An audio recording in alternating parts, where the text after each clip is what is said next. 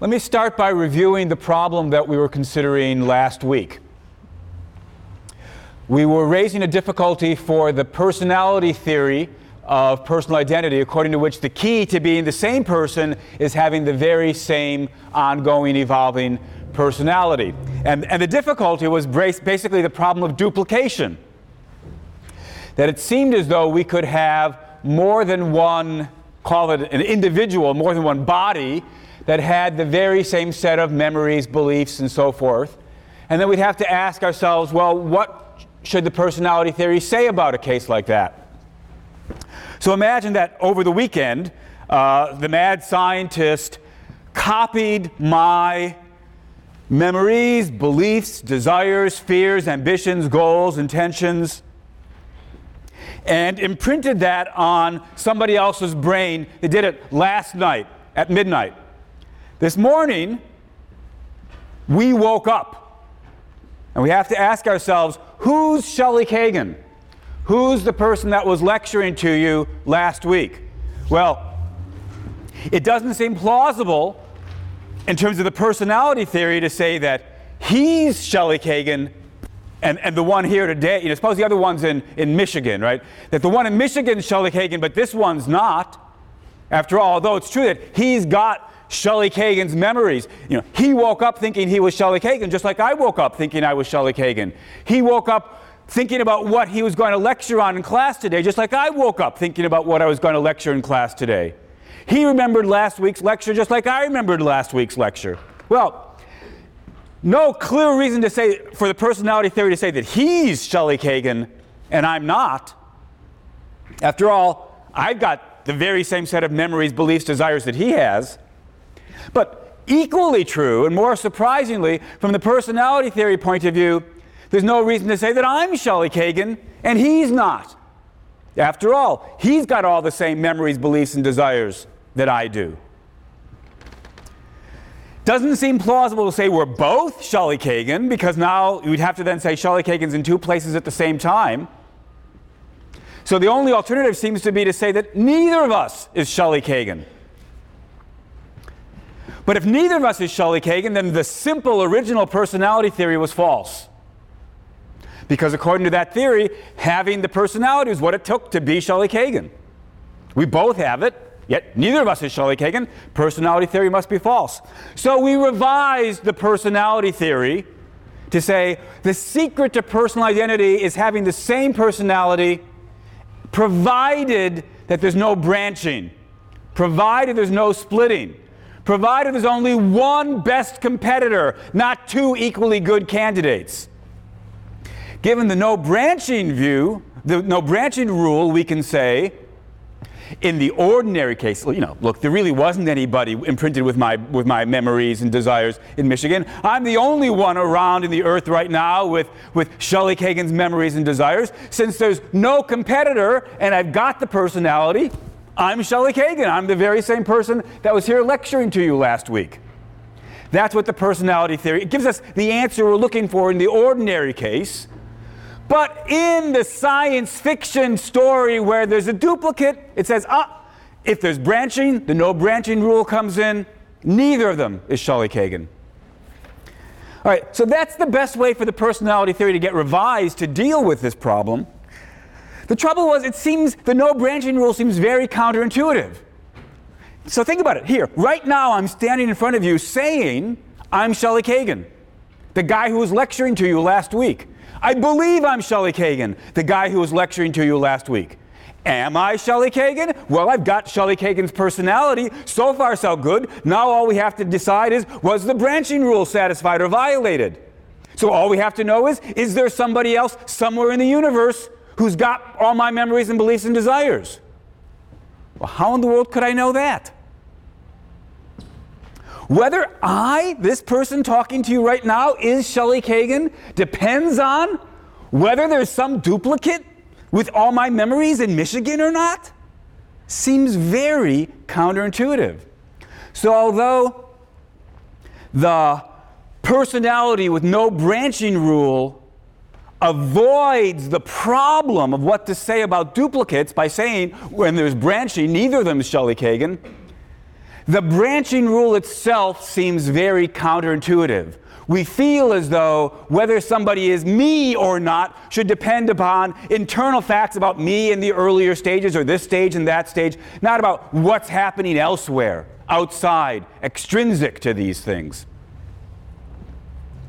Now, so if you're not willing to accept the no branching rule, if it strikes you as a bizarre thing to throw into personal identity, maybe you need to reject the personality theory. Now, during all of this, the fans of the body view typically are laughing. They say, this just goes to show what a dumb theory the personality theory is.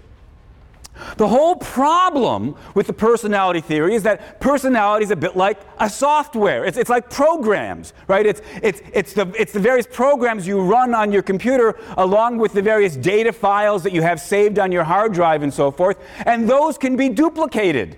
You can have copy after copy after copy. You could have 2 copies of my personality. You could have 100 or 1,000.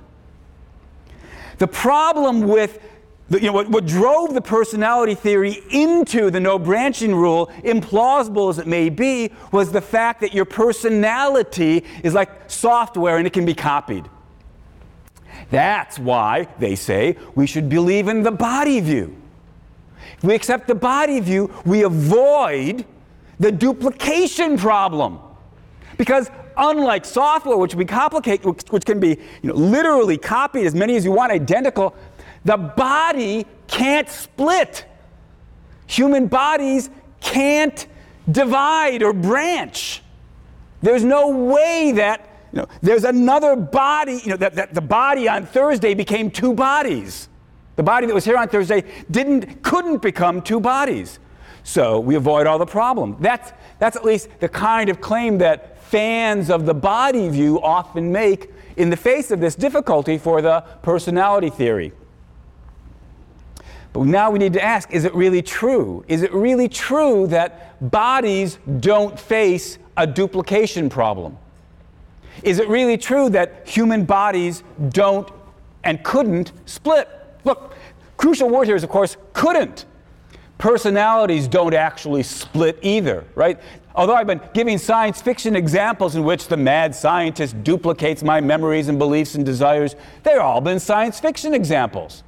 If I can use science fiction to talk about the possibility of splitting and use that against the personality theory, I'm entitled to use science fiction examples to talk about the possibility of bodies splitting and ask what kind of problem that would raise for the body theory. Now, we are familiar with some low-level examples of bodies splitting. Amoebas split. Right? You've got a single amoeba, it's going along at a certain point. Let's draw our amoeba splitting, right? You've got an amoeba split going along. At a certain point, starts to look like that. And it looks like that. And then boom, you've got, it splits. There's nothing in sort of biology per se that rules out cell division. Indeed, on the contrary, right? We know cells can split. Now, human bodies, unlike amoebas, don't do that. But maybe there's nothing in biology that rules out the possibility. Suppose we open up the Yale Daily tomorrow and we see that the Yale Center for Amoebic Studies has made this tremendous breakthrough and has discovered how to, through the right kind of injection or whatever, cause a human body to replicate and split in an amoeba-like fashion. Well, then we'd have to face the problem of what to say in this case of bodily branching. Well, instead of pursuing that example, let me give you a slightly different example that's been discussed a fair bit in the philosophical literature. This is actually a case that one of the students in the class asked about, I think it was last week if it wasn't even earlier, and I said, great question, let's come back to it. So here at long last, I'm making good on my promissory note. I'm going to come back to the example that was raised before. You'll recall that when we talked about the body view, I said the best version of the body view doesn't require the entire body to be the same body, but the brain. Follow the brain. And indeed, it doesn't seem as though we have to require the entire brain, just enough of the brain, however much that turns out, to house personality, memories, and so forth. And then I said, suppose it was possible that one hemisphere of your brain is enough, that there's enough redundancy in the brain, so that even if your right hemisphere got destroyed, your left hemisphere, you still have all the same memories, desires, beliefs, good enough. So now we worry about the following case. So I gave you a bunch of examples, right, where there are brains being transplanted into torsos of others. So suppose, gruesome as it was, this weekend I'm in some horrible accident, and my torso gets destroyed, and they keep my brain on life support, oxygenating it just long enough to do some radical surgery into some spare torsos. Where did the torsos come from? Well, you had some living people, but they had very rare brain diseases, and their brains suddenly liquefied. So now we've got some spare torsos. All right, so here we've got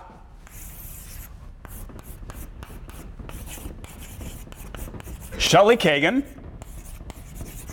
His body gets destroyed. And here's my brain. Over here we've got Jones's torso. And over here we've got Smith's torso.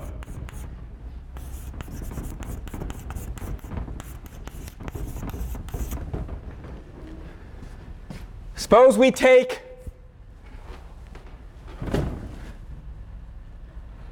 call this one the left hemisphere, and we stick it in here, into Jones's torso. We take this other hemisphere of my right half of my brain,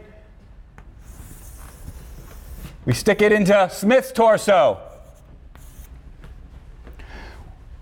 We connect all the wires, all the neurons, the operation's a smashing success. Both things wake up. So here's Jones's torso with the left half of SK's brain, Smith's torso with the right half of SK's brain. They wake up. We need some way to refer to these people so we can start talking about who they are. Let me just call this top one Jones's torso with the left half of Shelley Kagan's brain. Let's call him Lefty. Smith's torso with the right half of Shelley Kagan's brain, let's call him Righty. Okay. Operation is a success. Lefty and Righty both wake up. They both think they're Shelley Kagan, so forth and so on. We ask ourselves, according to the body view, which one is Shelley Kagan? What are the possibilities? We could say Lefty is Shelley Kagan and Righty is not. Righty's an imposter. But there's nothing in the body view to give us reason to make that choice. It's true that Lefty's got half of Shelley Kagan's brain, and that's good enough. But it's also true that Righty's got half of Shelley Kagan's brain, and that seemed good enough. So there's no reason to say that Lefty's Shelley Kagan and Righty isn't. And similarly, of course, there's nothing in the body view to make us say that Righty's Shelley Kagan and Lefty isn't. Well, it's not one and not the other. What are the remaining possibilities? We could, I suppose, try to say they're both Shelley Kagan. And so Shelley Kagan continues, that is to say his body continues, that is to say his brain continues, that is to say enough of his brain continues, merrily on its way, except now in two places. And so from now on, Shelley Kagan, that single person, is in two different places at the same time. You know, Lefty goes to California, Righty moves to Vermont. From now on, Shelley Kagan's bi-coastal. Doesn't seem right. So what else can the body theory say? Well, the body theory could say neither of them are Shelley Kagan. Shelley Kagan died in that gruesome, horrible accident. Although it's true that we now have two people, lefty and righty, each of whom has half of Shelley Kagan's brain and all of Shelley Kagan's memories, for whatever that's worth, neither of them is Shelley Kagan. We could say that as well. But if we, and that seems the least unpalatable of the alternatives, but if we say that, then we've given up on the body view. Because the body view, after all, said to be Shelley Kagan is to have enough of Shelley Kagan's brain. And in this case, both of lefty and righty seem to have enough of Shelley Kagan's brain. What's the body theorist to do? As far as I can see, the best option for the body theorist at this point is to add, no surprises here, a no branching rule. The body theorist should say, the key to personal identity is having the same body to it, the same brain to it, enough of the brain to keep the sort of personality going, provided that there's no branching, no splitting, no perfect competitors, only one. If the body view adds the no branching principle, then we can say, look, in the case of this sort of splitting, this example is known in the philosophical literature as fission, like nuclear fission, when a big atom splits into two. So in the fission case, the body theorist says, in the fission case, there's splitting, there's branching, so neither of them is going to end up being Shelley Kagan. But in the ordinary humdrum case, here I am, my body. Why am I Shelley Kagan? Because the brain in front of you, can't see it, but it's in front of you. The brain in front of you is the very same brain as the brain, that you had in front of you on Thursday. Follow the body, in particular, follow the brain. So in the ordinary case, no splitting, follow the brain. In the special case, where there's splitting, even if you follow the brain, not good enough. So the body theorist can avoid the problem of fission, avoid the problem of duplication, by adding the no branching rule. But of course, the no branching rule didn't seem very intuitive. Whether or not I'm Shelley Kagan, the guy that was lecturing to you on Thursday, depends on whether, unbeknownst to me, over the weekend, somebody removed half of my brain, stuck it in some other torso, sealed me all back up. How could that matter? Well, if you don't find the no branching rule plausible, you're in trouble as a body theorist.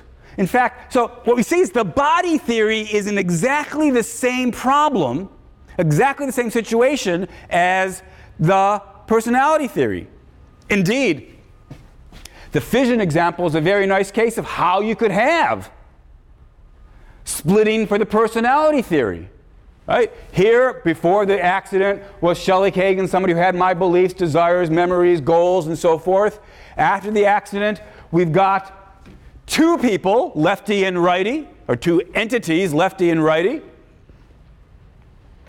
both of whom have Shelley Kagan's memories, beliefs, desires, goals, and so forth. Splitting the brain shows how you could, in fact, have splitting of personality. So the very same case raises the very same problem for both the body view and the personality view. And the only solution that I can see, at least the best solution that I can see, is to accept the no branching rule. If you don't like the no branching rule, it's not clear what your alternatives are. Or at least, it is clear what your alternatives are. It's not clear which alternative would be any better. Now, during all of this, problem for the personality theory, problems for the body view, during all of this, the soul theorist is having a field day. Right? The soul theorist is saying, look, you guys, You got into all this trouble with splitting and so forth and so on and needing to add the no branching rule, silly and implausible as that seems. You got into all that trouble because of the problem of splitting, because personalities can be split, bodies can be split. If only you had seen the light and stuck to the soul theory of personal identity, all these problems could be avoided. Now, as you know, I don't believe in souls. But forget that issue for the moment. Let's just ask the question, is it true that the soul theory, if only there were souls, is it true that the soul theory would at least have the following advantage? It avoids these problems of duplication and fission. Well, let's ask. What should a soul theorist say about the fission case? So here's the gruesome accident. My brain gets split apart. One part gets put into Jones's torso. One part gets put into Smith's torso. After the operation, Lefty wakes up thinking he's Shelley Kagan. Smith wakes up thinking he's Shelley Kagan. Lefty's got part of Shelley Kagan's brain. Righty's got part of Shelley Kagan's brain. What should the soul theorist say about the case of fission? Well, again, remember, the soul theory says the key to being the same person is having the soul. You know, why am I the person that was lecturing to you on Thursday? Because it's the very same soul animating my body or what have you. So, what does the soul theorist say about the fission case? Not quite sure, because we have to turn to a metaphysical question that we've touched upon before, namely, can souls split? I mean, after all, the problem that fission raises for the personality theory in a nutshell is that personalities can split, they can branch. The problem for the body view that fission raises in a nutshell is that bodies can split, they can branch. We need to ask about the metaphysics of the soul. Can souls split? And I don't know the answer to that, of course. So let's consider both possibilities. Possibility number one, souls, just like bodies, just like personalities, can split. Suppose that's what happened. So there was a single soul here, Shelley Kagan's soul, but in the middle of this gruesome operation, gruesome accident followed by this amazing operation, Shelley Kagan's soul split. So there's one of the SK souls over here, and there's one of the SK souls in the other case as well. Each one of lefty and righty has one of the pieces of the split Shelley Kagan soul. All right, so now we ask ourselves, according to the soul theory, which one is Shelley Kagan? Well, by this point, you can run through all the possibilities yourself, right? We could say, well, it's lefty and not righty. But there's nothing in the soul theory that supports that claim. They each have an equally good, however good it may be, they've got an equally good piece of the original Shelley Kagan soul. So there's no reason to say that lefty is Shelley Kagan and righty isn't. No good reason to say righty is Shelley Kagan and lefty isn't. Well, would it be better to say they're both Shelley Kagan? As long as you've got a piece of Shelley Kagan's soul, of the original soul, then you just are Shelley Kagan? In which case, lefty and righty are both Shelley Kagan? And Shelley Kagan is now bi-coastal, one in California, one in Vermont, one part of him. That doesn't seem very satisfying. What's the alternative? The alternative, it seems, for the soul theorist is to say neither of them is Shelley Kagan. If neither of them is Shelley Kagan, then Shelley Kagan died. But how can we say that if we accept the soul theory? They both have pieces of Shelley Kagan's soul. The soul split. Well, maybe what the soul theorist would have to do at this point is accept the no branching rule. Ah, says the soul theorist. follow the soul unless the soul splits, in which case neither of them is Shelley-Kagan. Well, trouble is we didn't find the no branching rule very plausible. It seemed counterintuitive. But at this point, you begin to wonder, maybe we just need to learn to live with it. If the personality theory needs the no branching rule, and the body theory needs the no branching rule, and the soul theory needs the no branching rule, maybe we're just stuck with the no branching rule, whether or not we like it. And if we're stuck with it, then of course it's not an objection against any one of the theories that it uses it. Well, this was all what we would say as soul theorists if we think souls can split, but we need to consider the possibility that souls can't split. Maybe the soul theorist has an alternative available to him that the other theories don't have. Suppose Shelley-Kagan's soul cannot split. What does that mean? It means when my brain gets split, my soul is going to end up in lefty or in righty, but not in both. Soul can't split, can't end up with pieces of the soul or the remnants of the soul in both.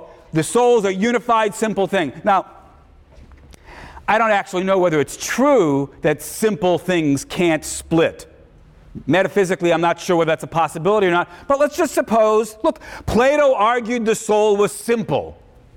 He didn't actually convince me of that, but suppose we thought souls are simple and we think simple things can't split. It would follow then that souls can't split. Suppose we accept all that metaphysics. Then the question is just, which one is Shelley-Kagan? Well, it depends which one ended up with Shelley-Kagan's soul. We can't say they both have a piece. One of them will have it, the other one won't. And you want to know which one's Shelley-Kagan? The one that actually ends up with Shelley-Kagan's soul. If lefty ends up with Shelley-Kagan's soul, then lefty is Shelley-Kagan and righty's an imposter. He thinks he's Shelley-Kagan, but he's not, because he doesn't have Shelley-Kagan's soul. Lefty has it. If righty's got Shelley-Kagan's soul, then righty is Shelley-Kagan and lefty's the imposter. Now, looking at the situation from the outside, we might be unable to tell which one is really Shelley-Kagan, because we won't be able to tell, looking at it from the outside, which one really has Shelley-Kagan's soul. Although it will be true, whichever one really does have Shelley-Kagan's soul is Shelley-Kagan, but we don't know which one that is. Interestingly, and somewhat more surprisingly, looking at it from the inside, we won't be able to tell either. Lefty will say, give me a break. Of course I'm Shelley-Kagan. Of course I've got Shelley-Kagan's soul. Of course I'm the one. But righty will also say, give me a break. Of course I'm Shelley-Kagan. Of course I've got Shelley-Kagan's soul. Of course I'm the one. If souls can't split, one of them is mistaken, but there's no way for them to know which one is the one that's deceived. Now, that may not be a problem that you're unwilling to swallow. Right? As we've seen, all the views here have their difficulties. Maybe that's the difficulty you're prepared to accept. What's the right answer in fission? It depends on who's got Shelley-Kagan's soul. No way to tell, but still, that's the answer to the metaphysical question. Question. What if neither of them have their soul? Question was, what if neither of these have Shelley-Kagan's soul? Then they're both imposters. That's a little bit like the case we worried about when we started thinking about the soul view. Right? What if last night God destroyed my soul and put in a new soul? Then Shelley-Kagan died. If Shelley Kagan's soul does not migrate to lefty or righty. Neither of them is Shelley Kagan, according to the soul theory. What happened to Shelley Kagan? Well, if the soul got destroyed, Shelley Kagan died. If the soul didn't get destroyed, maybe somebody else that we weren't even looking at is Shelley Kagan.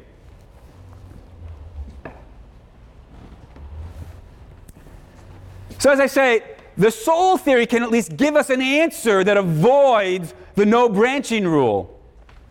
If souls are simples and simples can't split, there's no possibility of having two things with the relevant soul. So we don't need to add in this sort of ad hoc fashion the no branching rule.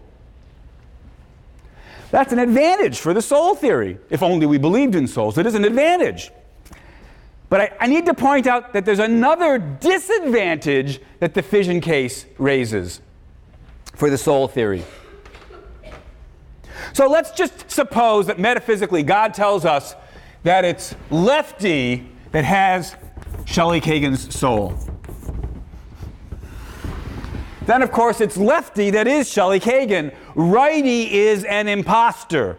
Righty believes he's Shelley Kagan. He has all the memories of Shelley Kagan, all the desires of Shelley Kagan. But he's not Shelley Kagan because he doesn't have Shelley Kagan's soul. Lefty happens to have it. That's a nice answer to the problem of fission, but notice the problem it raises for the argument for believing in a soul in the first place. Way back at the start of the semester when we asked, why believe in souls? One important argument was, really a family of arguments was, you need to believe in souls in order to explain why bodies are animated, why people are rational, how they can have personalities, how they can be creative, and so forth. In order to explain consciousness and self-awareness, whatever it was, fill in your favorite blank. You fill in the blank in your favorite way. The claim was you needed to believe in souls in order to explain all that. But if that's right, what's going on in Righty's case? Righty is aware. Righty is conscious. Righty is creative. Righty has free will. Righty makes plans. Righty's got personality. Righty is rational. Righty's body is animated. According to the soul theory argument for according to the argument for souls, you needed to believe in souls in order to explain how you could have a person. But now, Righty's a person without a soul because we just hypothesized, oh, Shelley Kagan's soul up there. So at the very same moment that positing the non-splitting of souls seems to solve the fission problem of duplication, it yanks the rug out from underneath the soul theorist by undermining one of the types of arguments for believing in the soul in the first place. After all, if Righty can be a person, admittedly not Shelley Kagan, but a person, conscious, creative, rational, so forth, aware, without a soul, then maybe same thing's true for us, which is, of course, just what the physicalist says. Let me mention one other possibility because it's quite intriguing. Suppose the soul theorist answers that last objection by saying, ain't ever gonna happen. Yeah, it would be a problem for believing in souls if Righty could wake up without one. But since we stipulated that Shelley Kagan's soul is going to end up in lefty, Righty is not going to wake up. Alternatively, it might have been that Righty woke up, but lefty doesn't wake up. Doesn't survive the operation. Suppose we did these sort of brain transfers all the time, and the following thing always happened. Transfer the entire brain, patient wakes up. Transfer one hemisphere, patient wakes up. Transfer both hemispheres, one patient or the other wakes up, but never both. If that happened, we'd have a great new argument for the existence of a soul. What could possibly explain why either hemisphere of the brain would normally be enough as long as we don't transfer both? When we transfer both, one hemisphere might work sometimes the other hemisphere, but never both. What could possibly explain that? Souls could explain that. If souls can't split, it can only follow one half of the brain, and that's why we'll get sometimes get one half, sometimes the other half, but never both halves. So there's a kind of empirical argument for the existence of the soul if we found those kinds of results. Of course, that's a big if. Please don't go away thinking that what I've just said is, here's a new argument for the soul. We don't do brain transfers, let alone half a brain transfers. We don't have any experiments that suggest one half wakes up but not the other half. All I'm saying is that if someday we found that, at that point, we'd have an argument for the soul.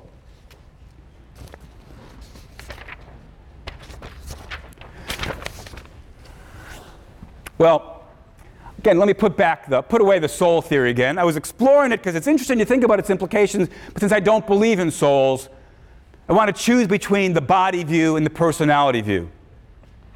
Both of them, as we saw, in the face of fission, needs to accept a no branching rule. If they're going to survive this, thinking about this case at all, we need to throw in a no branching rule. Whether or not you find the no branching rule hard to believe, if both views are stuck with it, well, then we're stuck with it. So let's try to choose between the personality theory with the no branching rule and the body theory with the no branching rule. Which of these should we accept? Which of these is the better theory of personal identity? Answer: I'm not sure. Over the course of my philosophical career, I have moved back and forth between them. There was certainly a long period of time in which I found the personality theory, that is, the personality theory with the no branching rule, to be the better and more plausible theory. And it certainly has any number of advocates on the contemporary philosophical scene. But at other times in my philosophical career, I have found the body theory, that is to say, the body theory with the no branching rule, to be the more plausible theory. And it is certainly the case that the body theory has its advocates among contemporary philosophers. For what it's worth, and I don't actually think that what I'm about to say is worth all that much, I'm going to share with you my own pet belief. These days, I'm inclined to go with the body theory. I'm inclined to think that the key to personal identity is having the same body, as long as there's no branching, as long as there's no splitting. But certainly open to you to decide that you think, no, the personality theory is the stronger view. I can't settle the question. I don't have any more philosophical arguments up my sleeve on this issue. But I do have another point that's worth considering. Although I'm inclined to think that the body theory may be the best view about what's the key to personal identity, I'm also inclined to think it doesn't really matter. We've been posing the following question. We've been asking, what does it take for it to be true that I survive? And it may be that what we should conclude is, whatever the best answer to that question is, it's not the question we should really have been thinking about. We weren't going to be in a position to see that until we went through all the stuff we've been going over for the last couple of weeks. But now that we're here, we're in a position perhaps to raise the question, should we be asking what it takes to survive, or should we be asking about what matters in survival? Now, in posing this question, I'm obviously presupposing that we can draw a distinction between the question, do I survive? Is somebody that exists in the future, whatever, me? And the question, what was it that I wanted when I wanted to survive? What was it that mattered in ordinary survival? And it might be that these things can actually come apart. To see this, suppose we start by thinking again about the soul view. Suppose there are souls. I don't believe in them, but let's imagine. Suppose there are souls. And suppose that souls are the key to personal identity. So somebody is me if they've got my soul. Or to put it more straightforwardly, next week, the person that's me is the person with my soul. I survive as long as there's somebody around with my soul. 100 years from now, am I still around? Well, if my soul's still around, that's me. That's what the soul theory says. And suppose it's the truth. Now consider the following possibility. Suppose that people can be reincarnated. That is to say, at the death of their body, their soul takes over, animates, inhabits, gets connected to a new body that's being born. But unlike the kind of reincarnation cases that get talked about in popular culture and various religions, where, at least under the right circumstances, you can remember your prior lives, let's imagine that when the soul is reincarnated, it's scrubbed completely clean. No traces whatsoever of the earlier life. No way to retrieve it. No karmic similarities of personality or anything. Just starts over like a blank slate. Like a blackboard that's been completely erased. We now have the very same blackboard, and now we start writing new things on it. All right. Imagine that that's the way reincarnation worked. So somebody asks you, will you still be around in 1,000 years? The answer is going to be yes, because my soul will be reincarnated. In 1,000 years, there'll be somebody that has the very same soul that's animating my body right now. Of course, that soul won't remember being Shelley Kagan, won't have any memories of its prior life. It won't be like Shelley Kagan in any way in terms of Shelley Kagan's desires or ambitions or goals or fears. It won't be that we can sort of see why that personality emerges through karmic cause and effect in any ways that are a function of what I was like in my life. It'll be Shelley Kagan because it's Shelley Kagan's soul, but with no overlap of personality, memories, anything. Then I want to say, who cares? The fact that I will survive under those circumstances doesn't give me anything that matters to me. It's no comfort to me to be told I will survive, because after all, the soul is the key to personal identity. If there's no similar personality, no memories, no beliefs, no retrievable memories of past lives, then who cares that it's me? If you can feel the force of that thought, then you're seeing how the question, will I survive, can be separated out from the question, what matters? What do we care about? Bare survival of my soul, even though that is the key to personal identity, if it is, bare survival of my soul doesn't give me what I want. It's no more comforting or satisfying than if you said, you know this knuckle bone?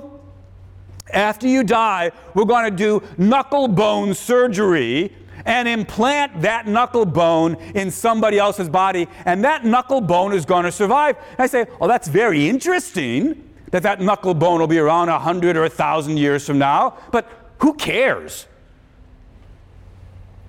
And if the knuckle bone theory of personal identity gets proposed and somebody says, oh, yes, but you see, that person now with that knuckle bone will be you because the key to personal identity is having the very same knuckle bone, I say, all right, so it's me. Who cares?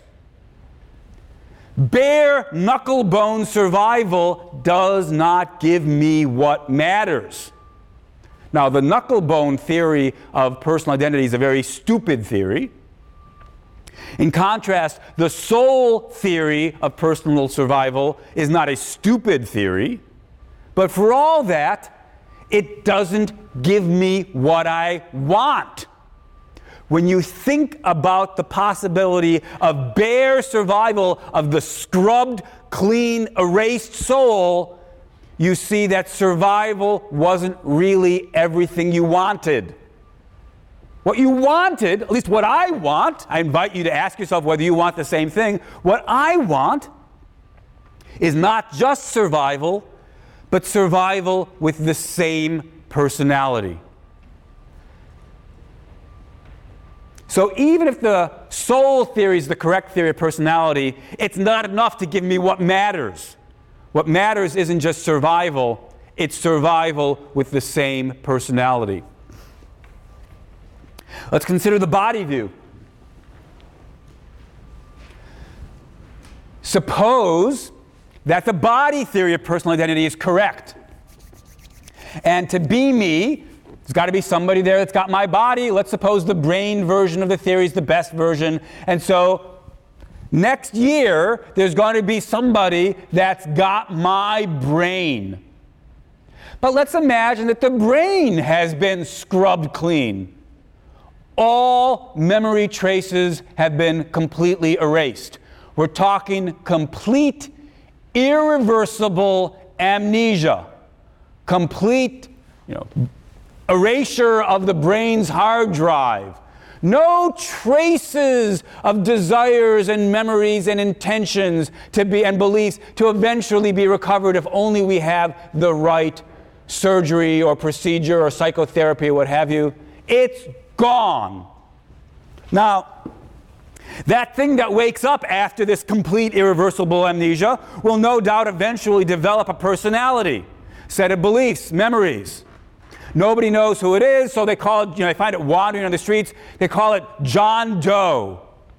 John Doe will eventually have a bunch of beliefs about how the world works, make some plans, get some memories. According to the body theory, that's me. And if the body theory is correct, well, by golly, it is me. And all I can say in response to that is, it's me, but who cares? So what? I'm not comforted by the thought that I will still be around 50 years from now if the thing that's me doesn't have my personality. Mere bodily survival isn't enough to give me what I want. I want more than mere bodily survival. I want to survive with the same personality. So even if the body theory of personal identity is the right theory, what I want to say in response to that is, so what? If the really crucial question is not do I survive, but do I have what I wanted when I wanted to survive, the answer is the body theory doesn't give it. I don't just want to survive, I want to survive with the same personality. Should we conclude, therefore, that the key to the important question, namely, what matters, the answer to that question, should we conclude, is same personality? That's the question we'll have to take up next time.